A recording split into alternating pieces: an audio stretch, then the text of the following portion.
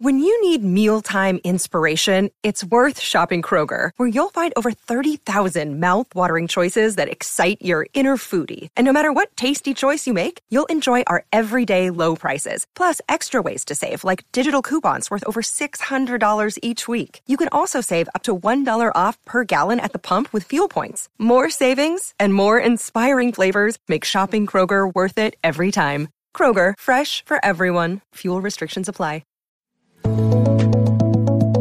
Welcome to the Registered Investment Advisor Podcast, where financial services marketing expert Seth Green interviews experts, executives, and top producers to share can't-miss tips on how they successfully manage their financial service firms, grow their businesses, create great relationships, and influence the industry. And now, here's your host, Seth Green. Welcome to the podcast. This is your host, Seth Green. Today, I have the good fortune to be interviewing my good friend, Stan Miller, the #1 bestselling author of Your American Legacy. Stan is not only a bestselling author, he is a nationally recognized estate planning attorney. He wouldn't say that, but I can. And he was also one of the co-founders of Wealth Counsel, which was the largest software and community program for estate planning attorneys, to the point where they had 15,000 members utilizing their resources every month. Stan, thanks so much for joining us. Pleasure to be here, Seth. Truly. It is an honor to have you. So let's go back in time a little bit. What inspired you to write the book, Your American Legacy? What inspired me to write the book is a frustration I had that over the years, I've had so many clients who really opened their heart to me and reached out in ways, without my prompting, to want to say, I really want to do more than just have legal documents. I really want to be able to have my plan accomplish the real objectives that I want. And they're looking at me like, help me do this. What are your answers? And I felt powerless. And I felt powerless long enough that, I feel bad. I mean, these people open their heart. We get out the Kleenex, we cry together, and then we move on and do more legal documents. And I said, there's got to be a better answer than that. And my thought was, if I commit to myself to write a book on developing the solutions, that will force me to come up with the answers, which I think I did, actually. I am biased, obviously, as a business partner. Yes, you did. And you know what? It's funny, over all the books we published, I never thought to pitch it as this will force you to develop the resources that need to go along with this to help someone accomplish their goal. So that's a unique perspective that I'll have to start using. So let's talk about fundamentally the difference between traditional estate planning and the legacy planning revolution that you are leading. So traditional estate planning, when I say traditional estate planning, I mean will-based planning as well as living trust-based planning, is really about who gets my stuff. Now, in the old days, 30 or 40 years ago, it was a will, a cheap or free will, followed by, at death, a really expensive probate.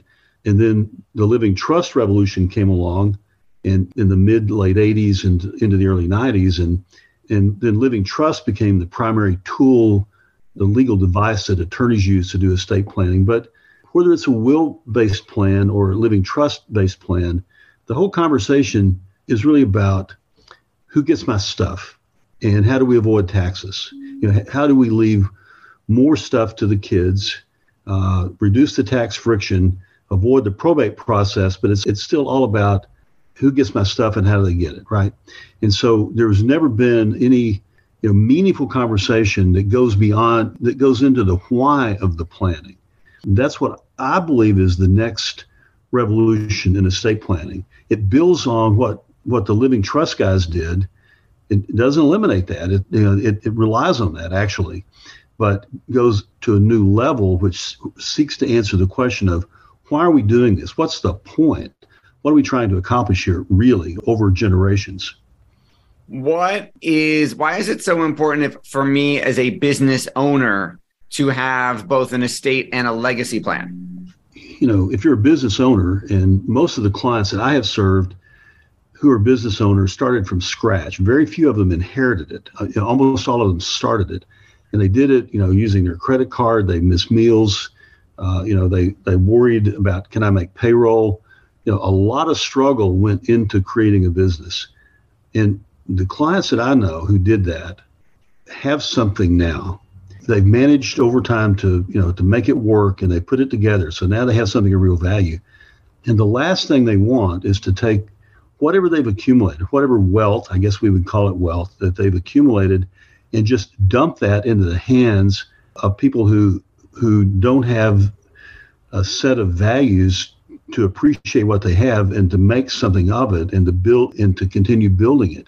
It's terrifying, frankly, when I see clients think about this and they think, if I hand this off to the next generation, and by the way, it's usually not so much the next generation, because for most of my clients, their children were around whenever the struggle was taking place. It's really the grandkids we worry about, because now the grandkids, when they come into the world, are going to come into the world and know that they come from a wealthy family. They never had anything to do. They were not connected with the stories of struggle of the parents really missing meals to be able to make payroll and support this business.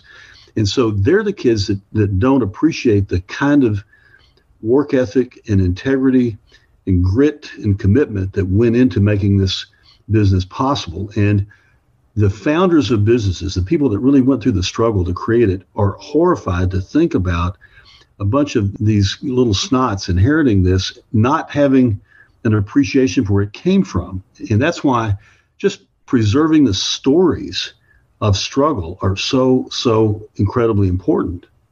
I agree with you 100%. I mean, my kids are teenagers and they were old enough. I started the business when our first son was born, but they can remember struggle. They can remember mom and dad and not always harmonious conversation around money. And I feel bad that sometimes they'll say, well, Dad, I want this, but I feel bad about what it costs. I'm like, you don't have to worry about money, but they do because of what they've seen. And you're absolutely right. Their kids one day will have no clue. They will have just grown up with their parents having money or being supported by us and not have any idea, which is maybe why that's the cliche, right? Shirt sleeves to shirt sleeves in 3 generations. Yep. Yeah. I write about that in the book, by the way. And, there are at least, there's a phrase that means the same thing in at least 13 languages that I found. Like in Japanese, there's a Japanese phrase that means rice paddies to rice paddies in 3 generations. It's almost like it's built into the human DNA, right? And so what we're trying to do is to install into a process of transferring wealth intergenerationally that really defies what's always been the human pattern of creating wealth and then destroying it in just a couple generations. Now, if we switch tacks just a little bit and we talk about the financial services industry as a whole, typically as a financial advisor, I think estate planning, lawyers do that. I don't do that. I might sell a second to die life insurance policy and they put it in a trust, or I might sell something to fund a buy sell or a key man agreement, but I would not hold myself out as an estate planner because I don't do legal work. Why is legacy planning so different? And how can advisors now offer this without having to be a lawyer? Well, I think advisors have a range of options here. You can, as a financial advisor, you can actually be in a position of offering solutions. But let me say that I think that even for advisors that don't want to do that, being able to connect with clients around the conversation and then be able to introduce the client to other providers who can provide the solutions still accomplishes a major part of the value for a financial advisor, because it helps the advisor redefine their relationship to a client. So what you want as an advisor, I think, as a financial advisor, you want your client to see you as a trusted advisor, not a purveyor of services, not a commodity. And so being able to connect with people at this heart level around why wealth matters and what outcomes the client wants to accomplish with it is a really, really powerful, compelling way to do that. Now, whether you go the step beyond that to say, let me help you implement the solutions, that's a decision each advisor needs to make, and they can, and there are clearly tools to do that. But even if they don't want to do that, they can outsource that to other people who can do that. But being the guy that initiates the conversation, connects with the client, has that conversation, and gets clarity around what what outcomes this client really wants. That's really the secret sauce, I think. You helped build what became the largest software and community for estate planning attorneys nationwide. How did you, over the years, grow Wealth Counsel to that level? And then we'll talk about what's coming next. Yeah, and by the way, it's when we sold it last year, it was the largest. It's grown. I get reports from time to time from the company, and business is actually pretty good. And I still have a really good relationship with the team there at Wealth Counsel and with the new owners. It was really interesting. Wealth Counsel turned out to be, a really good thing for those of us that founded it. But at the beginning, when we founded it, we never really, believe it or not, we did not start the company to create a business that we would go sell. We actually started the company because at that time in the estate planning space, there was no software, there was no meaningful educational tools available, particularly for people that were new into the space, and there was no community that you could plug into. And so, particularly for small law firms or sole practitioners, it was a really lonely world out there. And so what we did at Wealth Counsel is we created a community that was built around the premise of what is it do you need? And the 10 of us that founded it all looked at each other and we said, here's what we need. And, if we all agree that we need this, probably there's this much larger community that needs this. And so we just built it in response to what we needed and what other people told us they needed. And then talk a little bit about the Legacy Leaders Network. What's coming next? Well, what's coming next, I think, is really this next revolution. This whole idea of how to talk to clients, how to connect with clients around the why of planning is a different conversation than you have about who gets my stuff, right? And the tools, the deliverables are different. And so it requires a way of thinking about it, and it requires training so that whenever you have the conversation and you connect with people and they're really motivated to want to do those things, you need to be there and ready with actual solutions. And so I worked really hard on this. I spent like 3 or 4 years writing this book. There was a period of 2 years or more where my wife couldn't have company over for dinner because the dining table was covered in all the research. And so I don't think most people are going to go invest the hard work in doing the homework to come up with these solutions. And so what we're doing with the Legacy Leaders Network is we've created now an organization with all that thinking distilled into specific tools and strategies and training that can be deployed almost immediately, so that somebody who is motivated to do this but doesn't really know how to do it, doesn't have the tool set to do it, can plug into what we've created already, and in a matter of a few days be confidently having this legacy conversation with clients and confidently offering solutions that really fill a need that nobody else has been filling before. 100% agree with you there. You talk about breaking out the Kleenex, which some advisors, some attorneys might have misconceptions about, might have some fears around, some apprehensions. Talk a little bit. Give us an example. Obviously, client identities are confidential, but give us an example of a story that you came out of a client interaction that was moving and emotional and also selfishly moved the sale forward. Yeah, I've got tons of those out there, So it turns out that people really care about their children, even if they're disappointed with them. And so many times what happens is you'll have family members who have children who've not lived up to expectations. And, for entrepreneurs who are hard driving type A personalities, it's not uncommon that not every child they have lives up to expectations. And so the conversation we've had often is around the disappointment they feel, but it doesn't mean they don't love them. It doesn't mean they don't want to take care of them. What they don't want to do is hurt them or destroy them by leaving wealth in ways that disempower them, and leaving wealth in ways that destroy work ethic, so that whenever they're gone, this kid doesn't have to have a day job again. And so the conversation is really around what are the tools and strategies to structure the transfer of wealth so that it's protected and there are guardrails around it so that the wealth can't be used inappropriately and excessively, so that doesn't attract the wrong kind of friends, so that it doesn't create addictive behavior patterns, which is really common, so that it doesn't disempower the work ethic. But also, what do we do?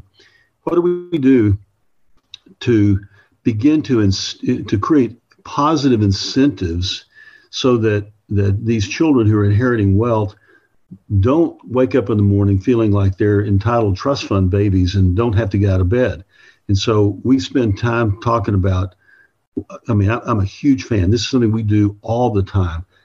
I have conversations almost every day with clients about creating their own family charity, whether it's a private foundation or a supporting organization, and structuring into that charitable structure ways that engage children, not after we're dead and gone, but now. I really encourage clients to create these structures and fund them with something now so that they can get the kids around the table and start instilling this mindset of generosity. Because I'm convinced that the best antidote to, you've heard that word, right? Affluenza. Yes. That, like kids that have too much money, didn't have to work for it.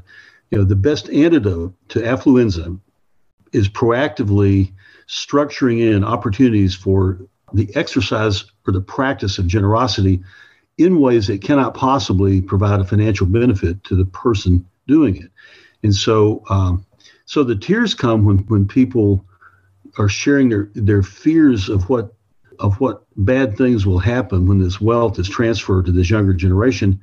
But there are certain tears of joy that come too whenever they see that we can now actually do things where we as professionals, lawyers and financial advisors, we as professionals can bring a set of solutions to the table that clients can look at and have confidence in and see that this actually could really work. This can change the trajectory of this family, not just for one generation, but for many generations. And whenever they begin to see that this legacy that they've created is going to be around for a long, long time, and it's going to make a positive impact in the family, and it's going to make a positive impact in the community and the world, we get tears over that. Absolutely. Now, last year when you sold Wealth Counsel, you could have very easily retired. Why didn't you? I don't know if my wife. Yeah, I don't know if my wife's going to watch this or not, but that was her plan. But I said to her, look, you wouldn't want to live with me if I did that, but I feel like I've just now kind of connected all the dots, and it would be, for me personally, it would be really a shame to not live. I feel like I have an opportunity to really be a game changer here. I think we have the opportunity. We're at a critical moment. There's going to be, in the next 25 years, there's going to be about roughly $70 trillion, they say. That somebody's figured this out. There's going to be about $70 trillion that's going to pass hands from the generation that worked and saved and earned it into the hands of people that did not work and earn it. And when I started really thinking about that, I realized that's a phenomenon. That's like an asteroid hitting the Earth. That is a phenomenon that has not happened since humans have populated the Earth, for sure. And so no sociological research has been done on the impact of that.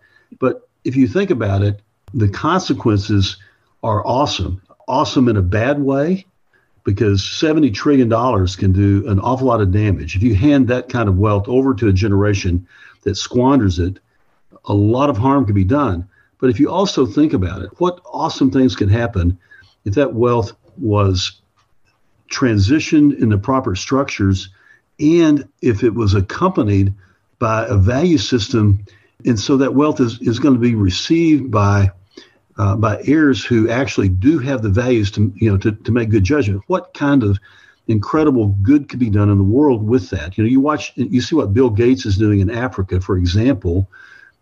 Those kinds of things could happen, like exponentially, right? Given the amount of wealth that's being transferred here. And so what really inspires me is to know that as an estate planner, and I tell this to my colleagues who are financial advisors, none of us are probably going to be billionaires. Seth, you may be an exception, but I don't expect to be a billionaire in my lifetime.